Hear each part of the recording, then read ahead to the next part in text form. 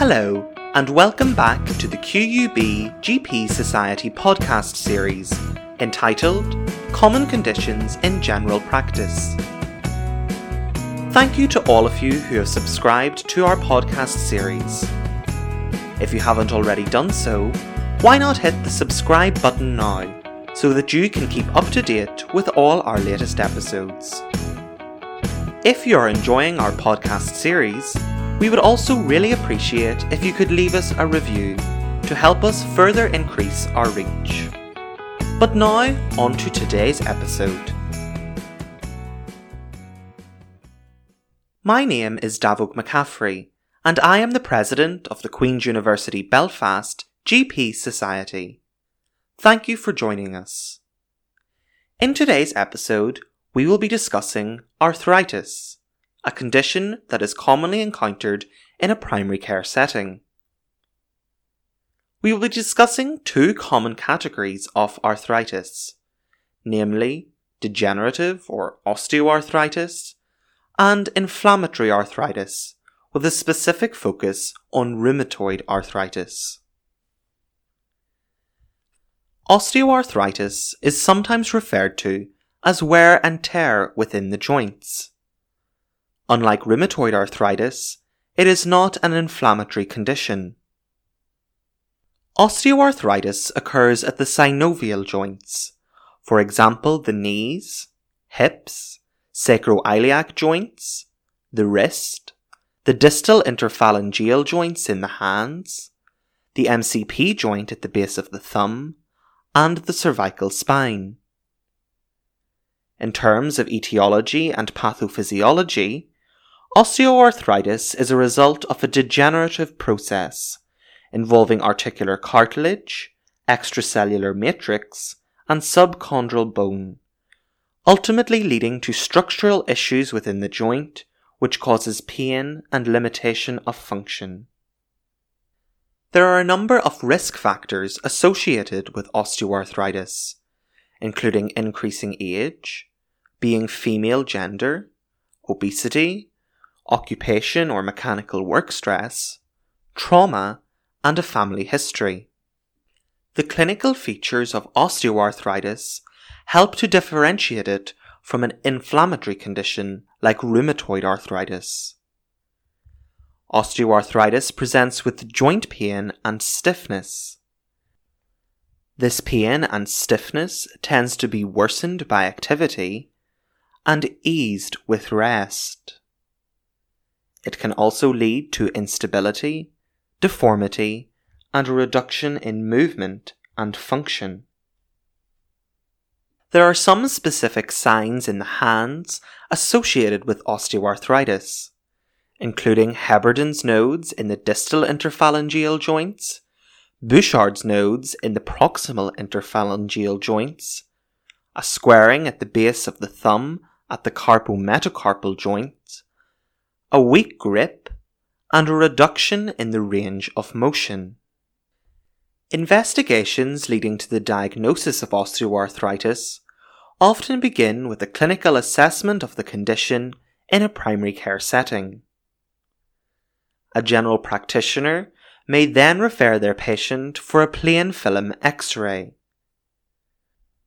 Osteoarthritis has 4 characteristic features on X-ray. You might find it helpful to use the mnemonic LOSS to remember these. L stands for the loss of the joint space. O stands for the presence of osteophytes.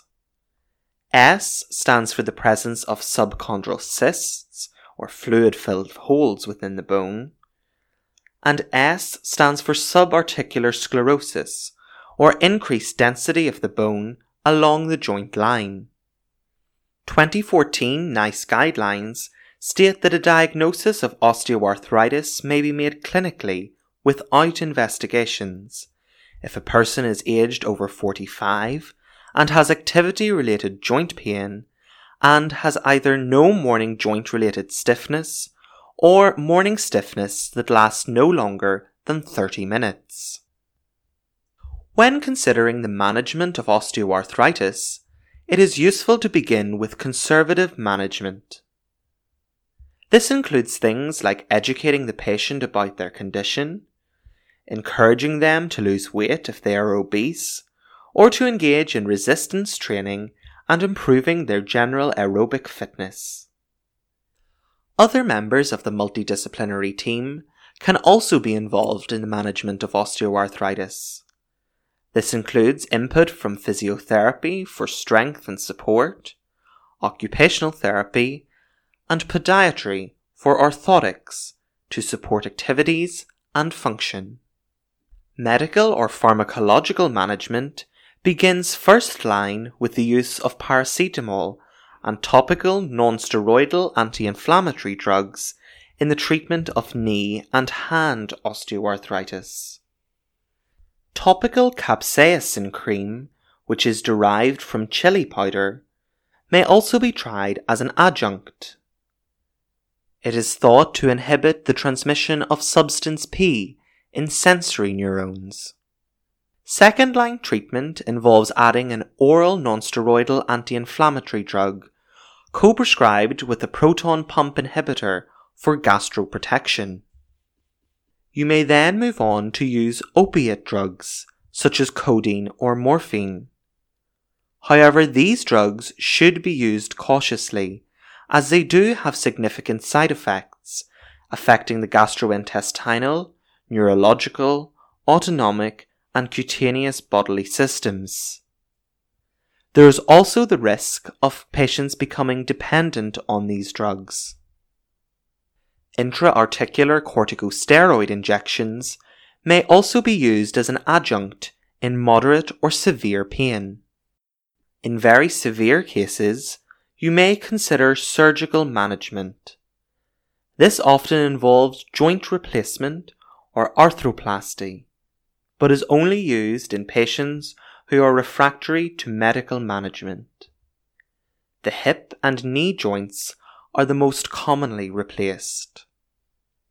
We will now begin to discuss rheumatoid arthritis, which is a chronic, autoimmune, inflammatory, symmetrical polyarthropathy with symptoms lasting for greater than 6 weeks. Rheumatoid arthritis affects approximately 1% of the population. In terms of the pathophysiology and etiology, rheumatoid arthritis involves the breakdown of immune tolerance and synovial inflammation. The pannus of the joint erodes through the cartilage into the bone. Approximately 70% of all patients with rheumatoid arthritis are female. It tends to develop in the middle age, but can present at any age group. A family history and a smoking history are particularly relevant, as these increase the risk of having rheumatoid arthritis. There are some genetic associations with rheumatoid arthritis. HLA-DR4 is a gene often present in rheumatoid factor-positive patients, and HLA-DR1 being a gene also occasionally present. Clinically, rheumatoid arthritis presents as a symmetrical distal polyarthropathy with 3 key symptoms: pain, swelling, and stiffness. Unlike the pain in osteoarthritis, in inflammatory conditions like rheumatoid arthritis, the pain is worse after rest but improves with activity. This usually means that for rheumatoid patients, their pain is worse in the morning. The pain and stiffness in rheumatoid arthritis often involves the small joints of the hands and feet, particularly the wrist, ankle, metacarpal phalangeal joints of the hands, and the proximal interphalangeal joints of the hands. Importantly, rheumatoid arthritis often spares the distal interphalangeal joints. Patients may also present with larger joints being affected, like the elbows, shoulders, or knees. As well as the localized joint symptoms, patients may present with generalized aches, weaknesses, fatigue, weight loss, and a flu-like illness.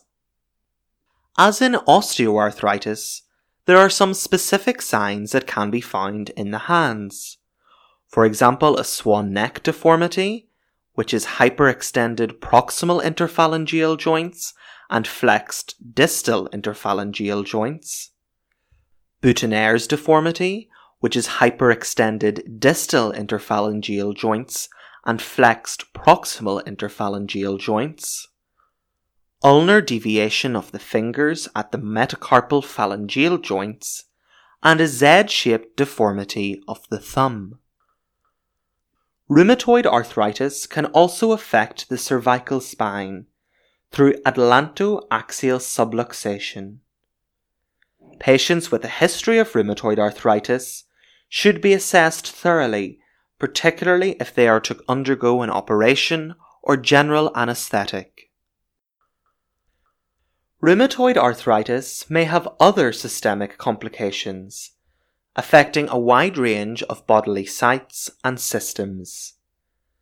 These include the eyes in the form of dry eyes, scleritis, and Sjogren's syndrome, the skin in the form of rashes, vasculitis, rheumatoid nodules and ulcers, the cardiorespiratory system with pericardial and pleural effusions, plus associated pulmonary nodules or fibrosis, and the neurological system with peripheral neuropathies or entrapment like carpal tunnel syndrome. It is worth mentioning Felty syndrome, which is rheumatoid arthritis with associated neutropenia and splenomegaly. The diagnosis of rheumatoid arthritis is mainly a clinical diagnosis, but there are some important extra investigations which must be carried out. Firstly, clinicians should check for rheumatoid factor, which is positive in 70% of patients with rheumatoid arthritis.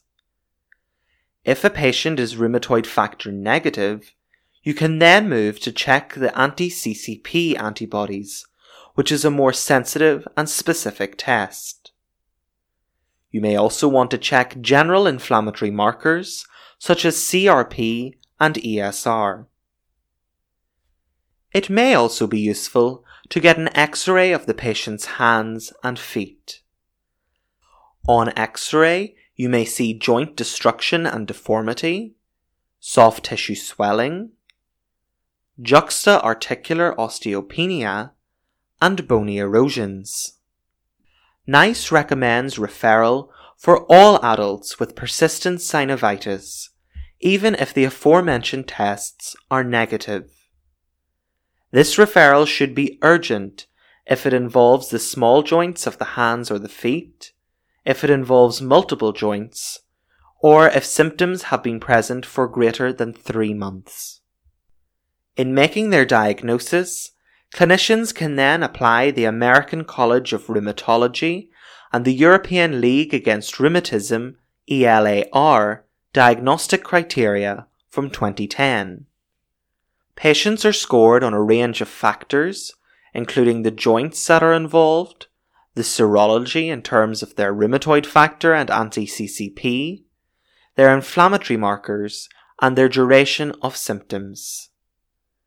Their score is totaled, and a score of greater than or equal to 6 in the criteria is required for a definitive diagnosis. Once a diagnosis of rheumatoid arthritis has been made, it is useful to begin to assess the disease activity using a scoring system like DAS-28. This takes into account 28 swollen or tender joints, as well as the patient's inflammatory markers, their ESR and CRP. We will now discuss the management of rheumatoid arthritis, which must always be made in a multidisciplinary manner. In terms of conservative management, NICE recommends appropriate footwear with regular hand exercises for patients.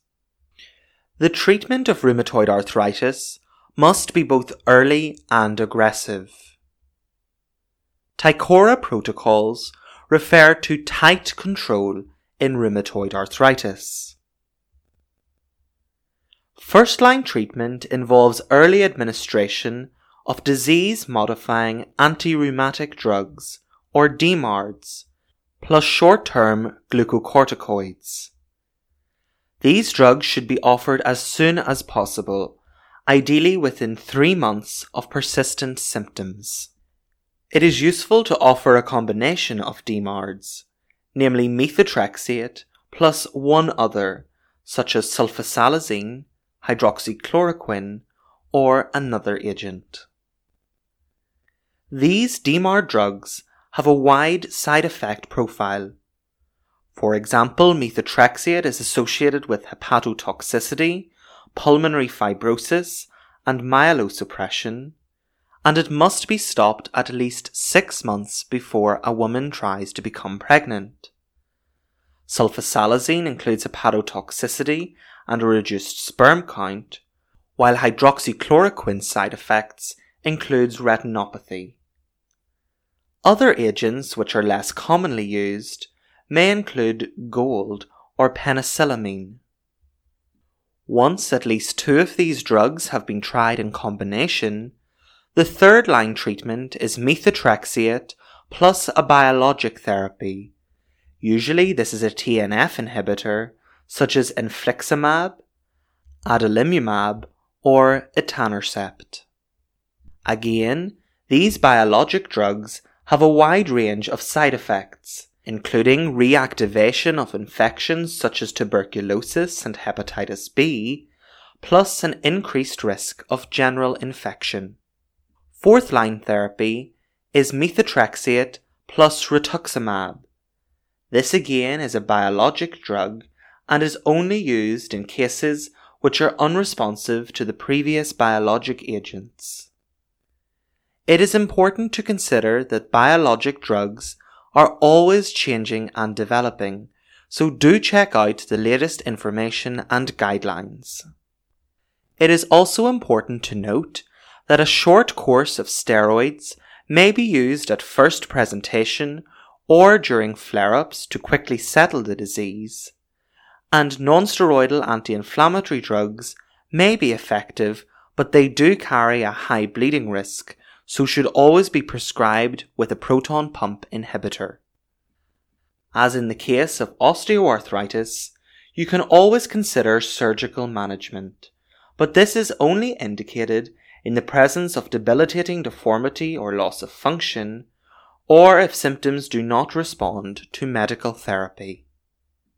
Prognosis in rheumatoid arthritis patients varies from patient to patient. However, there is a worse prognosis with male patients, patients with younger onset, with more joint and organ involvement, with rheumatoid factor and anti-CCP positive, or with erosion seen on X-ray. In summary, arthritis is a common condition which is seen by general practitioners in a primary care setting.